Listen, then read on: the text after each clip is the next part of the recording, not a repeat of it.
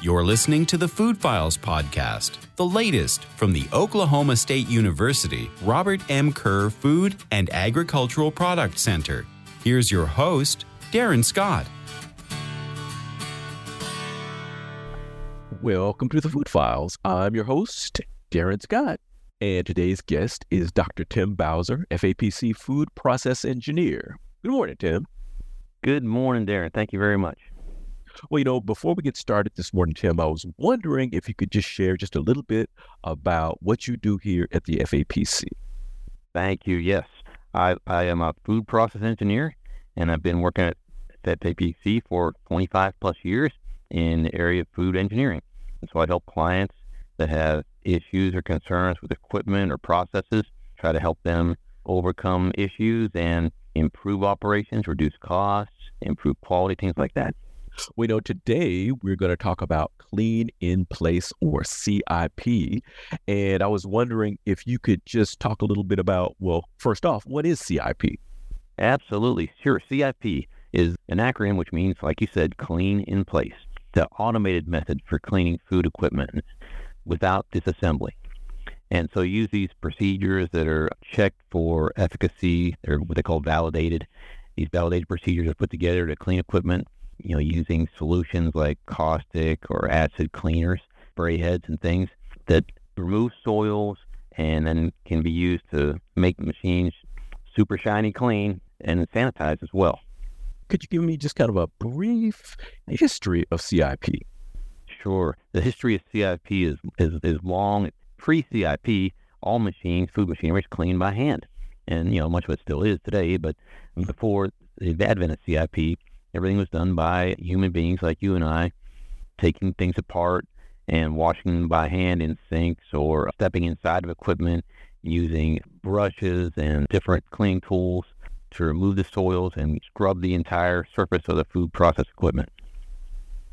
And so, this was just the state of the art. I mean, for an example, storage tanks. You couldn't have a storage tank more than about 8 feet high, because you had a person to go in there. The average sized person had to scrub the ceilings and the walls and of that tank. And so you had to actually go in there with a brush on a pole and reach up and scrub overhead. And, if you had a tank too tall, like you see tanks today that are several stories tall, there was no way you could do that by hand unless you had some really fancy gantry system and probably spent several days inside of it, which is dangerous to do.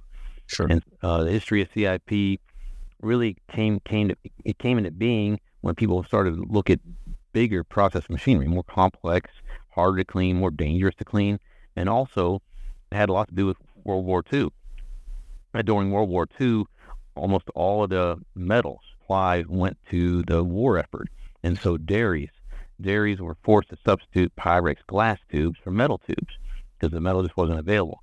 So dairy owners and operators were forced to use this glass tubing, which is dangerous to them. It's hard to take apart to clean. Things are breaking. They were getting injured and constantly having to replace glass tubing because they couldn't, like I said, they couldn't get steel. And so they began to look for different ideas. How could they clean their glass tubes without taking them apart? So because they found, when they're taking them apart, disassembly, cleaning by hand, that's when the breakage occurred. And so they come up with these CIP systems. So a way to clean these glass tubes in place without tearing them down. They began to see so many more advantages than just saving glass tubes. They were saving labor, saving time, saving water and chemicals, and they realized that this clean in place was just the way to go for many reasons besides breaking glass tubes. Well, could you describe a sort of a typical CIP setup, or what are the steps that are followed? Okay. Most CIP cleaning cycles, they really have 4 basic steps. And the first one's a rinse step, where you rinse out what we call soils, or, the food products that are residual inside the food machinery or equipment, tubing. You rinse that out. And that's generally just with water. It could be cold water. In most instances, you want to use cold water because it costs money to heat water up. But oftentimes, if you can't get the rinse you want, they might use warm or hot water too. So they have a rinse cycle, a wash cycle, sanitizing cycle, and then a drying step. So those are the 4 basic steps. Some are repeated Like, for example, like I said, the first one's rinsing, the second one's washing, but you might have a rinse step after the washing or in between some of the other steps. The final step being drying. None of these steps are the gospel. They don't have to be used. Some people don't dry their product, their food machinery. They might just leave the sanitizer inside and the sanitizing liquid under pressure so that nothing else can gain entrance into the piping or food machinery. So there's exceptions, but these are the 4 general process steps. So, how are those systems kind of configured? So there's really 2 major systems in use today, and they're called single-use and reuse systems. Single-use just means that the CIP solutions, the wash solutions, are run straight through the equipment. They'll rinse. Like the first step is rinsing. We already talked about that. The rinse water will just go through the equipment then to the drain. Then they'll run the wash water through the equipment straight through to the drain, and then so on and so forth to the rest of the process steps.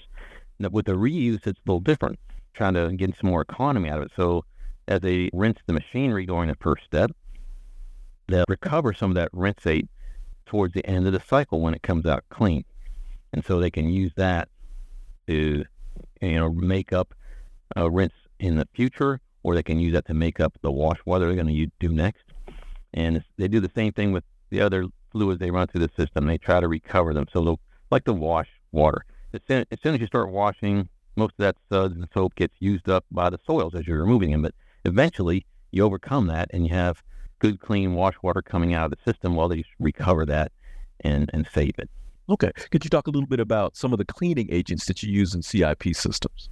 Yeah, there's a number of different cleaning agents. Generically, they use a number of mechanisms that include wetting, dissolving, saponification, emulsification, dispersing, and sequestering. And those are all really big words, but items that help the chemicals do a better job of the cleaning. And the wetting agents, for example, they're found in most cleaning formulations, and they lower the surface tension of the liquid. And that way the liquid can spread out on the surface and do a much better job of cleaning it. There's other, like I mentioned, they want to dissolve the residues that are in the machine. That's the food residues. And so some of those additives they put in there help improve the way that the residues can be dissolved in the fluids. There's a lot of factors like pH, temperature, agitation, and physical form of the residue that affect the solubility. And so they can custom design these cleaning chemicals so that they can just do the very best job possible using the least amount of resources. So, I guess it's kind of important to be able to validate that, your system is doing what it's supposed to do. So how do you do that? How do you validate a CIP system? That's a really great question, and validation is extremely important. The end users, they have to determine their own acceptance criteria for their equipment cleanliness. And in general, they want to make sure that there's no residues left in the machine that could, cause problems. And the residues might be a chemical from the cleaning agent. You don't want to get a cleaning chemical mixed into your foods for sure. So you have to make sure those are all rinsed out. Or it could be something that's part of the food product itself, a residue from the food product that you don't want to carry over from one product to another. So those are types of things you might be testing for a certain level of cleaning chemical or the residue you might find in the food product itself, some of the ingredients, like Nalorgen. You might want to test for that. I kind of guess that leads into, how do you maintain, just in general, CIP systems? What do you do to make sure that they're functioning the way that they should be?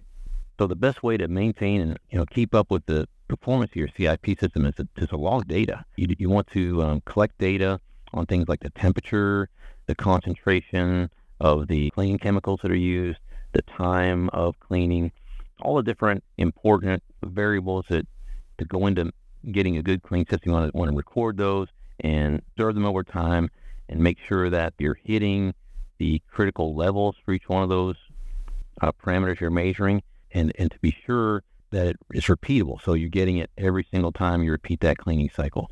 Okay. As you mentioned earlier, CIP's been around for a little bit. What are some of the things that are coming out in terms of what new advancements in CIP or things that are on the future? Well, the future of CIP is really soaring upwards in the food industry, you might say. It's become much more widespread. and even mandated in some cases.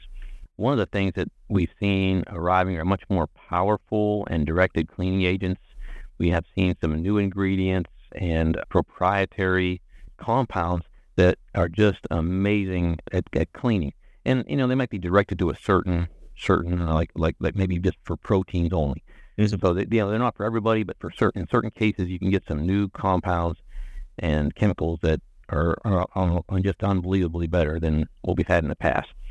And so that allows these CIP systems to be much faster and more focused. And so if you have a more faster, quicker and more focused system, maybe there's a way you can apply it, in between production runs. And so that would allow you to be much more flexible and agile. Your production system could be more able to switch over between products because you don't spend as much time and as much energy cleaning, and it's much quicker, and you can get better use out of your production and kind of sync it in with the actual needs of your clients. So you don't just spend all day making one product and then store it up and sell it as you get orders for it. You can focus on what the client needs, produce that now, ship it to them, and go on to the next client. There's a lot more bacteria out there that are being identified, and the more dangerous bacteria. And I think that CIP systems are being targeted to manage and contain those bacteria as well. Reduced water use is really important all across our nation, and CIP systems are really zeroing in on that target, trying to reduce the water and the water waste that happens.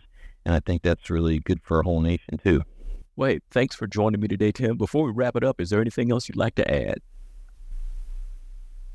Well, if anybody wants to learn more about CIP or that has an application they'd like to discuss, I'm available, and there's other folks just like you here, Darren, at the center, that would love to talk to them to help them improve their food process systems.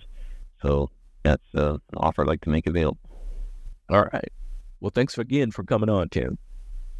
Oh, you're welcome. Thank you, Darren. My pleasure. I'd also like to thank any of the listeners out there, and I'd also like to thank AgCom for the production of this podcast. For any additional food industry information, please make sure to visit our website at food.okstate.edu. Until next time.